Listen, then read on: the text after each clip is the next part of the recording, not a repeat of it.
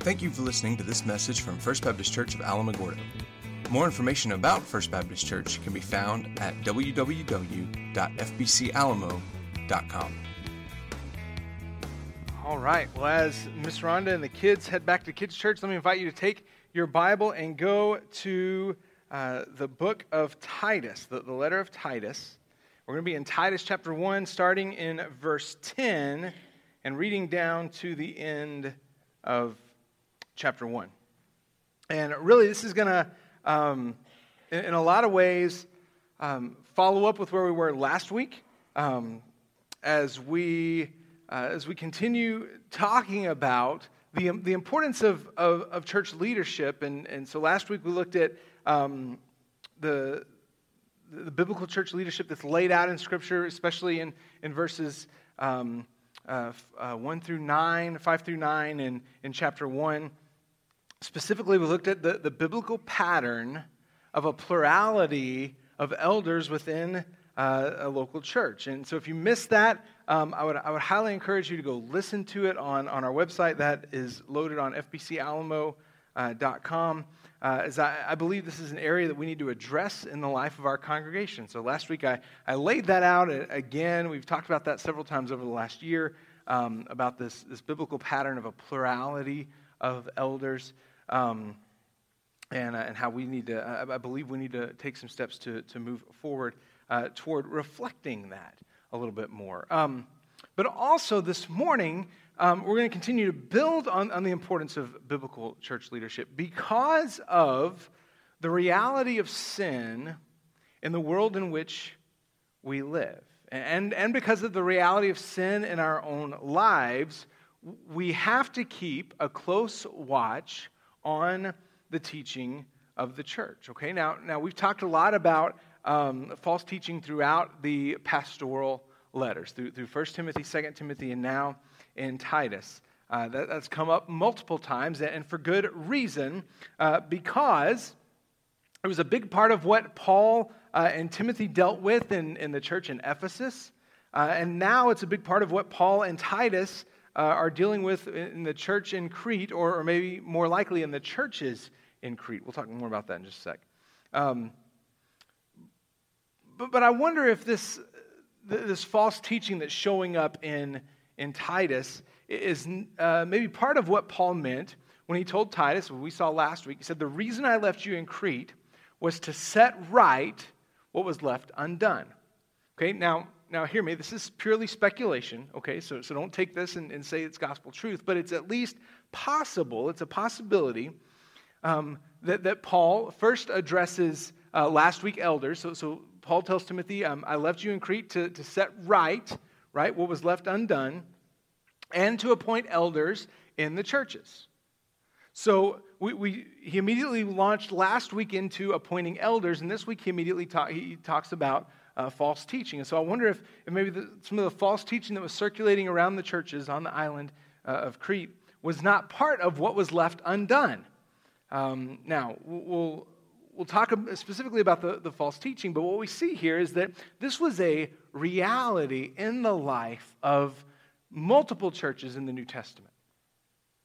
And it's still a reality in the life of churches today. So we have to, as the people of God, we believe the church, is not a building, but it is the people. It's the people of God, those who have been saved by God through Christ Jesus.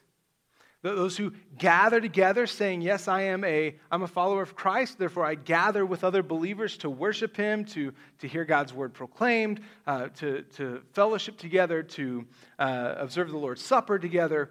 As we do that, one of the charges given to us as the people of God is to guard the teaching of the church. Now, this is the job of pastors and elders, but it's not only the job of pastors and elders. Because in Baptist life, we have this belief that we call the priesthood of the believer. Meaning, we don't believe that you have to go through anyone to have access to God. We believe you have direct access as a follower of Christ, as a believer. You have direct access to God through Christ Jesus. That's why we don't have Baptist confessional set up, okay? You come into my office, I don't have like a little cubicle with a black curtain hanging over it for you to come in and confess all your sins to me. Listen, if you're struggling with sin in an area, I'm more than happy to counsel you, but I don't think you have to come tell me so that I can tell God and then you can be forgiven. You have direct access to God in Christ Jesus. That also means, one of the primary convictions that we've had as Protestants, simply meaning non-Catholics, through the years, the primary thrust of the Protestant Reformation was to get back to biblical fidelity. Meaning we want everyone to have access to Scripture. And we've done a pretty good job of that. I mean, we have better access now than at any generation in the history of mankind to the Bible. In fact, I'm willing to bet that at least several of us in here, I'll even say most of us, probably have some sort of a Bible app on our phones, right? I mean, you can even set it to, for the Bible to talk to you in the mornings. You can set it to pop up on your screen. And yet, isn't it telling that with the most access of any generation in history, we're among the most biblically illiterate in history as well? And we'll circle all back to this at the end. So I'm just giving you a preview of where we're going. But part of guarding the doctrine, guarding the teaching of the church, is that the people of God know the Word of God. Okay? Because if you don't know it, I could be just spitting outright heresy up here and you might not know it. If you want some examples of where that's happening, I'll happily share that with you after the service. Okay? I don't want to have to say that and then defend it here, but I'll give you some what I think are pretty decent examples of how that's happening in the culture around us. Okay? All that to say, we're talking false teaching this morning, and in light of where we were last week, talking about leadership, it leads right into talking about false teaching this morning. Okay, so go with me to Titus chapter 1, verses 10 through 17, and let's stand as we read the word of the Lord this morning. Titus chapter 1, starting in verse 10, Paul writes, "For there are many rebellious people full of empty talk and deception, especially those from the circumcision party. It is necessary to silence them. They are ruining entire households by teaching what they shouldn't in order to get money dishonestly. One of their very own prophets said, 'Cretans are always liars, evil beasts, lazy gluttons.' This testimony is true. For this reason, rebuke them sharply so that they may be sound in the faith and may not pay attention to Jewish myths and the commands of people who reject the truth. To the pure, everything is pure, but to those who are defiled and unbelieving, nothing is pure. In fact, both their mind and conscience are defiled. They claim to know God, but they deny Him by their works.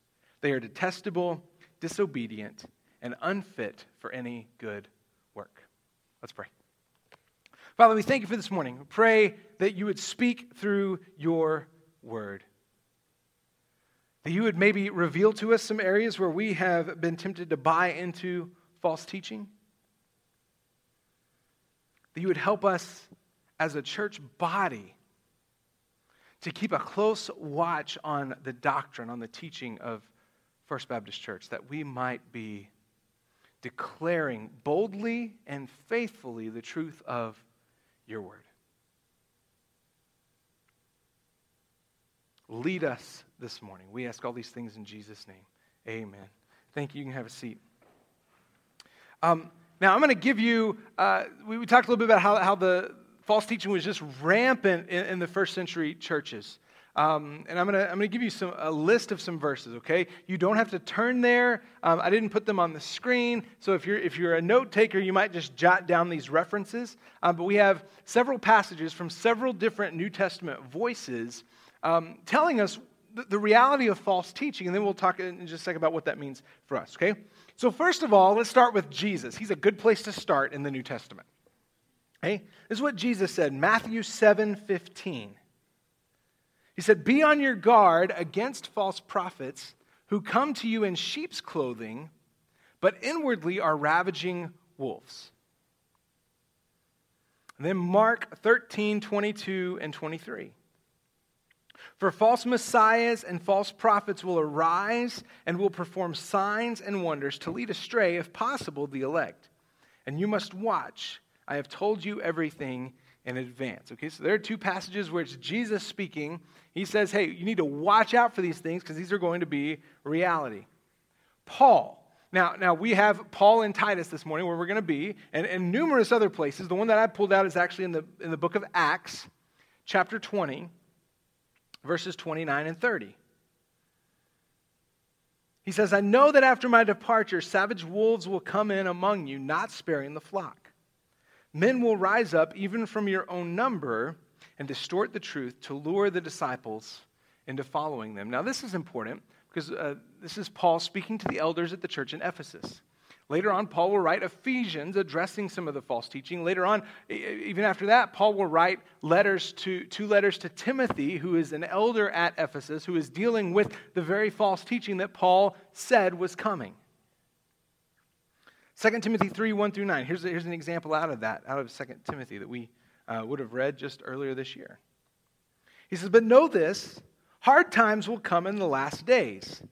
For people will be lovers of self, lovers of money, boastful, proud, demeaning, disobedient to parents, ungrateful, unholy, unloving, irreconcilable, slanderers, without self-control, brutal, without love for what is good, traitors, reckless, conceited, lovers of pleasure rather than lovers of God, holding to the form of godliness but denying its power.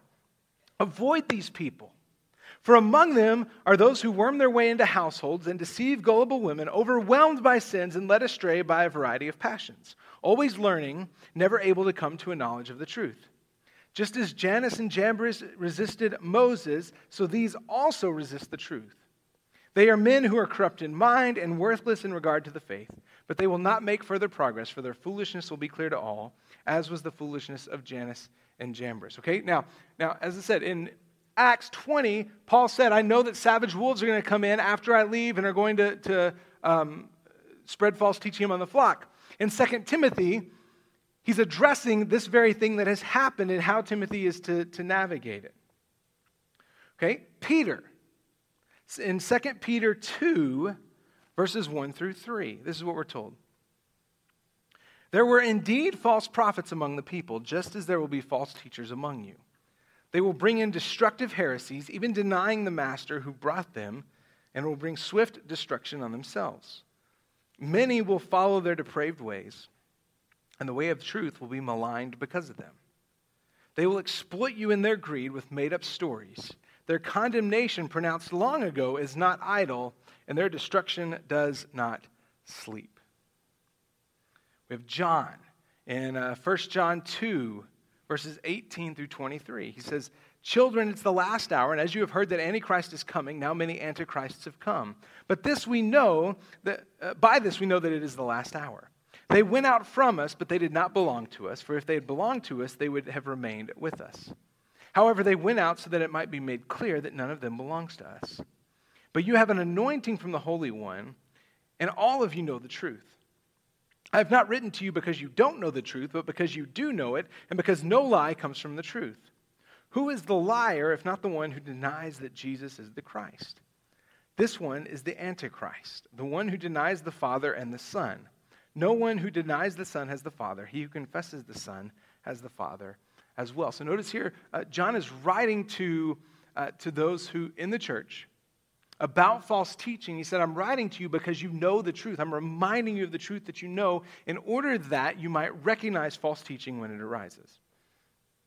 In 2 John 7, we say that because 2 John only has one verse. Okay, 2 John one chapter. So 2 John verse 7, many deceivers have gone out into the world. They do not confess the coming of Jesus Christ in the flesh. This is the deceiver and the Antichrist.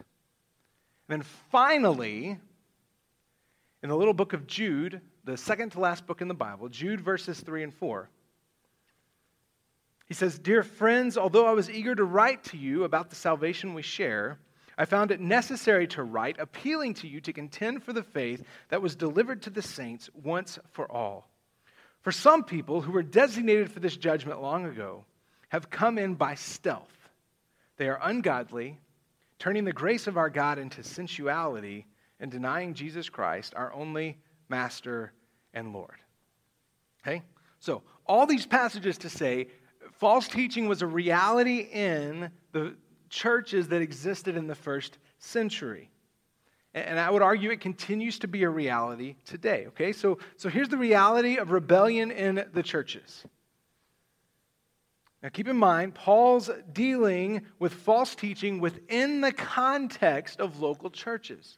All of Paul's letters are written either to local church bodies or pastors of local churches, elders of local churches.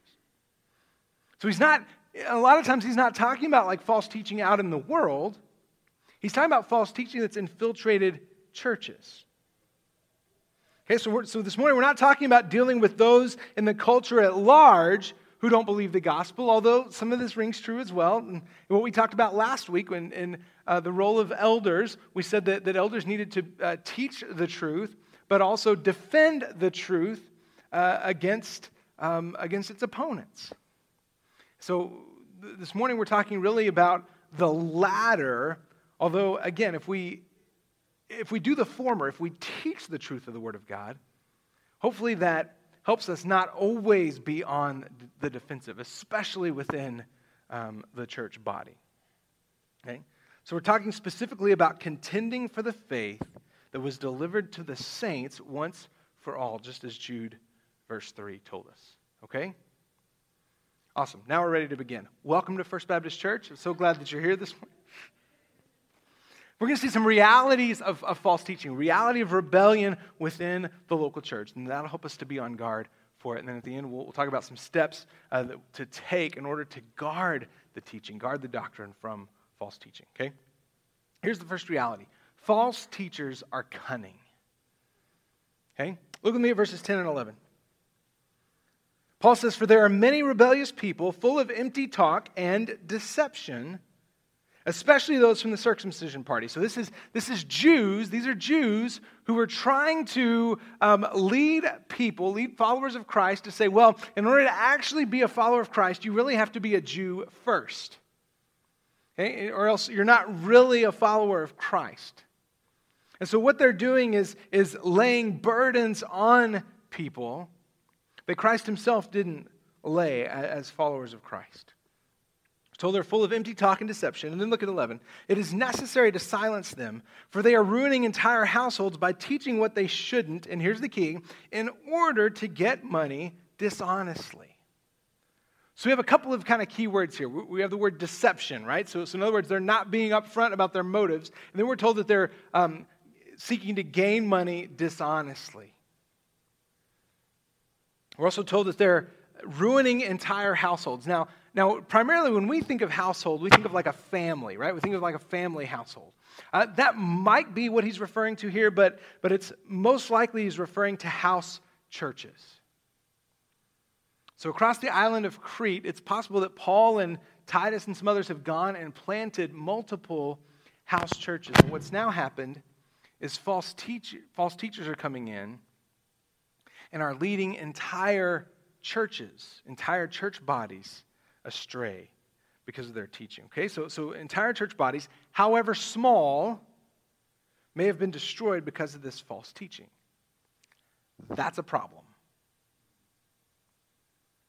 In fact, Paul would say here, he says it's necessary to silence them. So understand this, false teaching is not an issue to toy with. Right? It's not something that we just simply say, well, we'll address it later. For one thing, because it's not something to toy with, it's not something to just kind of put on the back burner because it's often subversive. Right? If you look at some things that are taking over our culture and now slowly eking their way into the church, it's true in our culture of political correctness. Right? We see this in the culture around us. Well, you can't say that.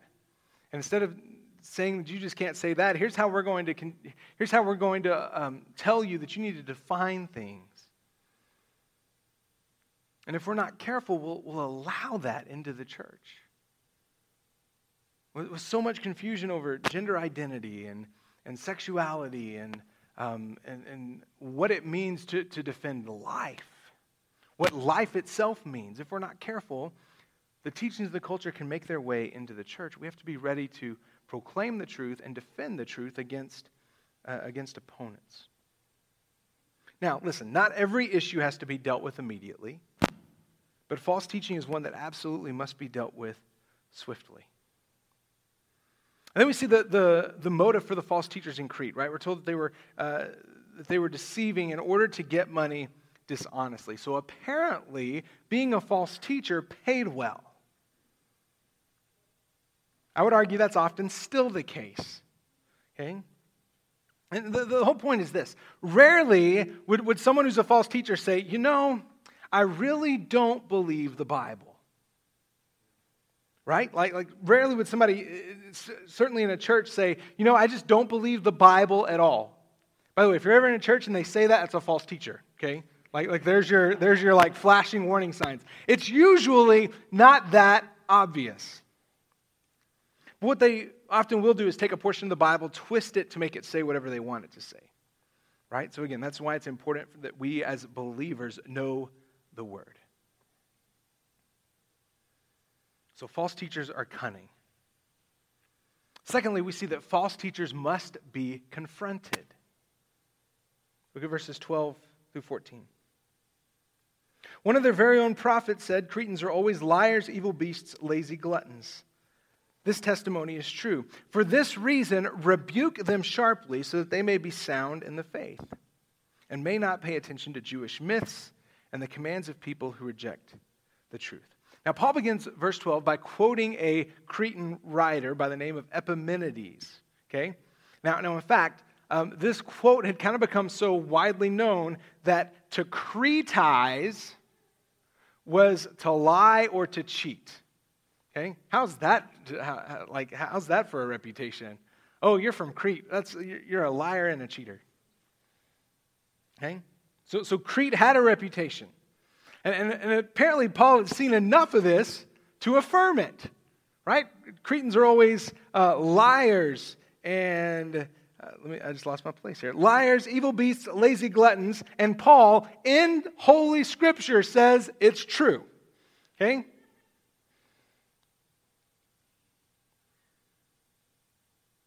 He says, yes, I've seen this, I agree with this. But then he says that false teachers must be rebuked sharply. Don't miss that. They must be rebuked sharply. But he goes on. He doesn't just stop there. He doesn't just say they need to be rebuked sharply. He goes on and he adds a qualifier to it. So that, it says they must be rebuked sharply, so that they may be sound in the faith and may not pay attention to Jewish myths and the commands of people who reject the truth. Now, don't miss this. Paul's not saying these folks need to be rebuked for the sake of rebuking them alone. He's saying that you don't just need to go and shake an angry finger in their face for the sake of it. It was not a condemnation. The purpose of rebuking them sharply was so that they might repent and trust in Christ, so that they might be sound in the faith. The goal is salvation.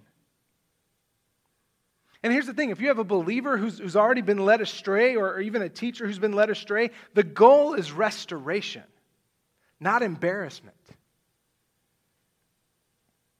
In fact, this is the whole point of Matthew 18, which is kind of the foundational passage for church discipline.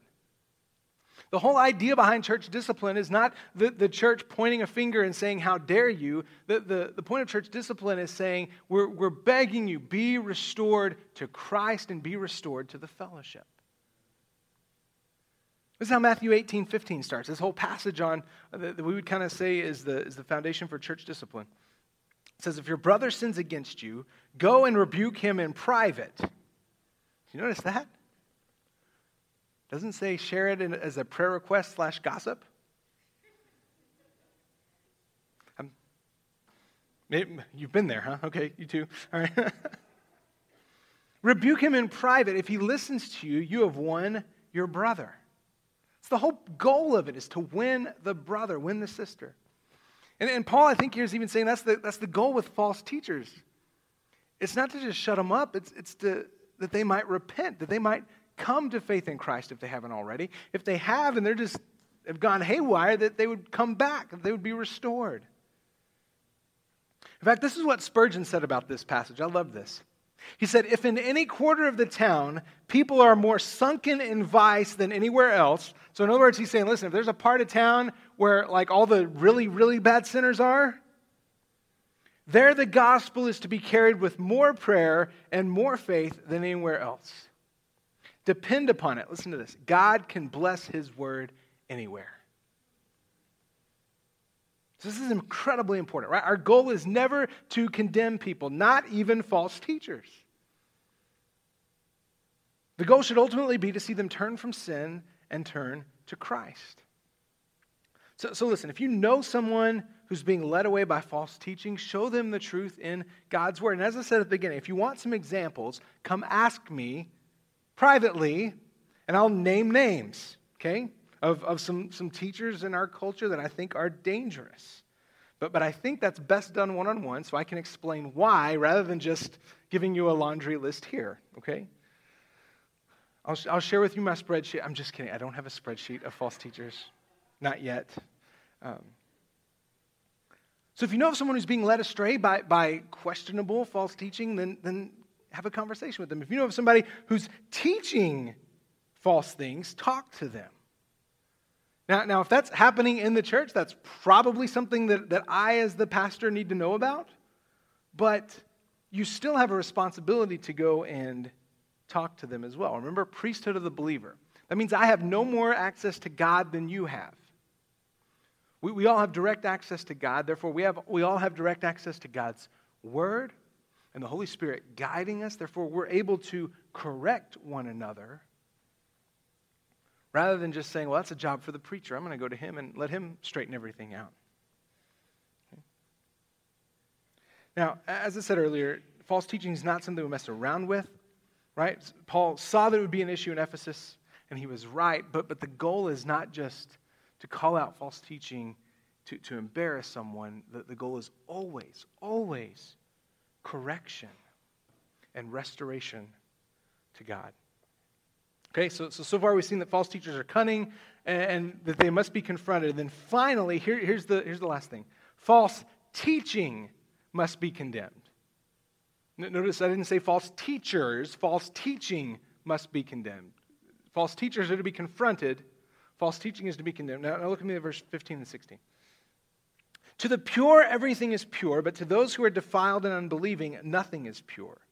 In fact, both their mind and conscience are defiled. They claim to know God, but they deny him by their works. They are detestable, disobedient, and unfit for any good work.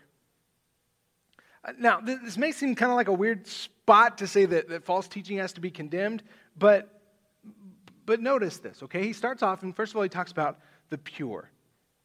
To the pure, everything is pure. By the way, some throughout church history have taken this, and you want to talk about a false teaching, have taken this verse, like this section of this verse, out of context. To the pure, everything is pure. That means anything goes because I'm a follower of Christ. It means I can do whatever I want. No. And the rest of the Bible would back me up on that statement, okay, on that. What he's saying is that those who are pure, those who have been saved, those who are being sanctified by the Holy Spirit, will seek the things which are pure. And to those who refuse, he says even their mind and their conscience are defiled. Paul would, in Romans 1:25, would put it this way. He'd say they exchanged the truth of God for a lie.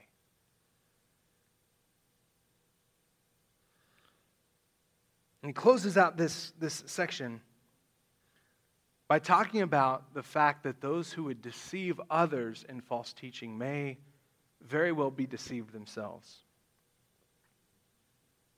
They claim to know God, but they deny him by their works. So here's the thing, right? These false teachers that Paul's addressing are religious. Not always. I think you can point to some cases where I think people know specifically that they are twisting the truth of God's word. I think in some instances, people would think they're teaching the truth when they've been deceived themselves. They may think they're teaching the truth, but they're not. And in fact, their lives show that they don't know God at all. Right? So in other words, while they may think they're believers, they're not. And then in that case, our question is that, well, what do we do with unbelievers? We share the gospel with them, right? We seek to bring them to Christ. Okay, so here's the last question. What do we do with all this, right? How do we protect against false teaching in the church? Now, let me say this here. I don't think there's a foolproof method, okay? And here's why. Because of the reality of sin. Sin's a reality in your life, sin's a reality in my life. None of us is immune to it. And if you think you're immune to it, you're really on dangerous footing. Okay, so while I don't think we can ever completely squash the possibility that false teaching will creep in, we can certainly take some steps within the local body to guard the doctrine. So here I have three quick things to help us do that, okay? First of all, we need biblical church leadership. This goes back to what we talked about last week and this whole passage that's tied in together beginning in verse 5. Okay, I believe part of that is qualified elders, a plurality of elders who can guard the doctrine of the church. And again, if you missed that last week, I highly encourage you to go listen to that message on our website, and we'll talk more about this in the coming days. And this is not me, as I said last week, it's not me, raising an angry fist saying, this is what we're doing, if you're not with me, you're against me. No, it's just me simply saying, this is the pattern I believe we see in Scripture. And if we want to be as faithful as possible to the Word of God, we have to ask ourselves, are we aligned with where God's Word would have us go? And this is me saying I think this is an area that we need to address and some changes that we need to make in our structure. Okay? Secondly, we need regenerate church membership. Now, maybe you've never heard that phrase before. Let me explain that. We don't allow just anyone to walk in the doors and say, I want to be a member of First Baptist Church. And in that moment say, awesome, welcome to the family, right? We have some questions. Tell me about your faith. Tell me about your coming to faith in Christ. Tell me about how you're growing in Christ, okay? So by regenerate church membership, it simply means we want to know that the members of First Baptist Church have a testimony of turning from sin and trusting in Christ. And we're not looking for perfection, but we are looking for progression in the Christian life, right? So that's why we only allow people to become members who have trusted in Christ and can say, yes, I have placed my faith and trust in Christ Jesus, and who have been baptized according to our understanding of baptism. Okay, now hear me. Rarely, and by rarely I mean this has not happened in the 3.5 years that I've been here. Rarely would we exclude someone from attending. There are extreme cases where I would say, for the sake of the body, that might be a good idea, but those are extremely extreme. Rarely would we tell somebody, no, you cannot attend church here. Okay? But membership is another issue. We believe that membership matters, and so that's why we have requirements for faith in Christ, for baptism. All right, so church leadership, church membership, all those help us guard the doctrine of the church. And then here's the last thing. We need to know God's Word. While leadership matters, as I mentioned earlier, in Baptist life, we believe in the priesthood of the believer. That means you don't need a seminary education in order to understand Scripture. Right? You have direct access to God and to His Word, but we need to know it. And as I said, there's an incredible irony that we have more access to God's Word, easier access to God's Word than any generation in history, and we are among the most biblically illiterate. We've neglected the reading of God's Word, and here's the truth, right? If we're going to recognize counterfeit teaching, if we're going to guard against that, we have to know the real thing. So as we close this morning, the thing that where all of this starts, if you want to be a person who's in God's Word and who who knows what the truth of God's word is, that starts by knowing the Father. We'd say that by being a believer, right? So this is difficult work that requires the guidance of the Holy Spirit. And to put it as simply as I can, you can't do this if you're not saved. You can't do this if you're not in Christ. And so I would invite you to turn from sin this morning. If you've never asked Jesus to be your Lord and Savior, I would invite you to turn from sin to trust in Christ. And in so doing, you'll join a family of people who are learning what it means to continually trust in Christ as Savior. If you're here and you've never done that, you can do that this morning. I've put a simple prayer up on the screen. As I always say, there's no magic words. This isn't like a magic formula. There's no fairy dust. This is just words for you to pray to the Father. And that's simply, Lord Jesus, my life is broken. I recognize it's because of my sin. I need you. I believe Christ came to live, die, and was raised from the dead to rescue me from my sin. Forgive me. I turn from my selfish ways and put my trust in you. I know that Jesus is Lord of all, and I will follow him. Maybe you've never asked Jesus to be your Lord and Savior. As we stand to sing in just a moment, I would invite you to come. I'll be on your right. Chuck will be down here on your left. We'd love to visit with you and show you how you can trust in Jesus as Lord and Savior. Now, maybe in the past couple of weeks, as we've talked about biblical church leadership, you've sensed the call of God on your life to serve him in full-time ministry.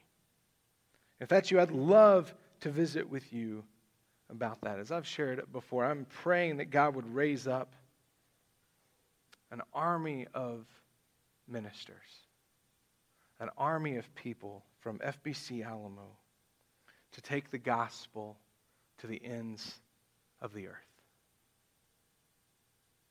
We get to do it through the cooperative program. Wouldn't it be awesome if we were able to say we have people from FBC Alamo serving Christ all over the world, proclaiming the truth of God to the nations, proclaiming the truth of God to our neighbors. Let's pray. Father, we thank you for this morning. Thank you for your word, which reminds us of things that we need to know. And especially this morning as we see the importance of guarding the truth of your word in our local church. We know that we can't do that on our own. We know our enemy is subversive. We know that he is manipulative. We know that he likes to take the truth of your word and twist it ever so slightly. So we pray we would be on guard against that. That we would be people devoted to knowing your word, to knowing the truth of it, so that we might recognize when it's being mishandled, when it's being misrepresented, when it's outright being lied about, falsified. May we guard the truth in the church. May we proclaim the truth to the culture. Help us to do that. We ask all these things in Jesus' name. Thank you for listening to this message from First Baptist Church of Alamogordo. We are located at 1100 Michigan Avenue in Alamogordo, New Mexico. We meet on Sundays for small groups at 9 a.m. and worship at 10:30. If you have more questions, please email office@fbcalamo.com or call 575-437-5510. Thank you for listening, and may God bless you this week.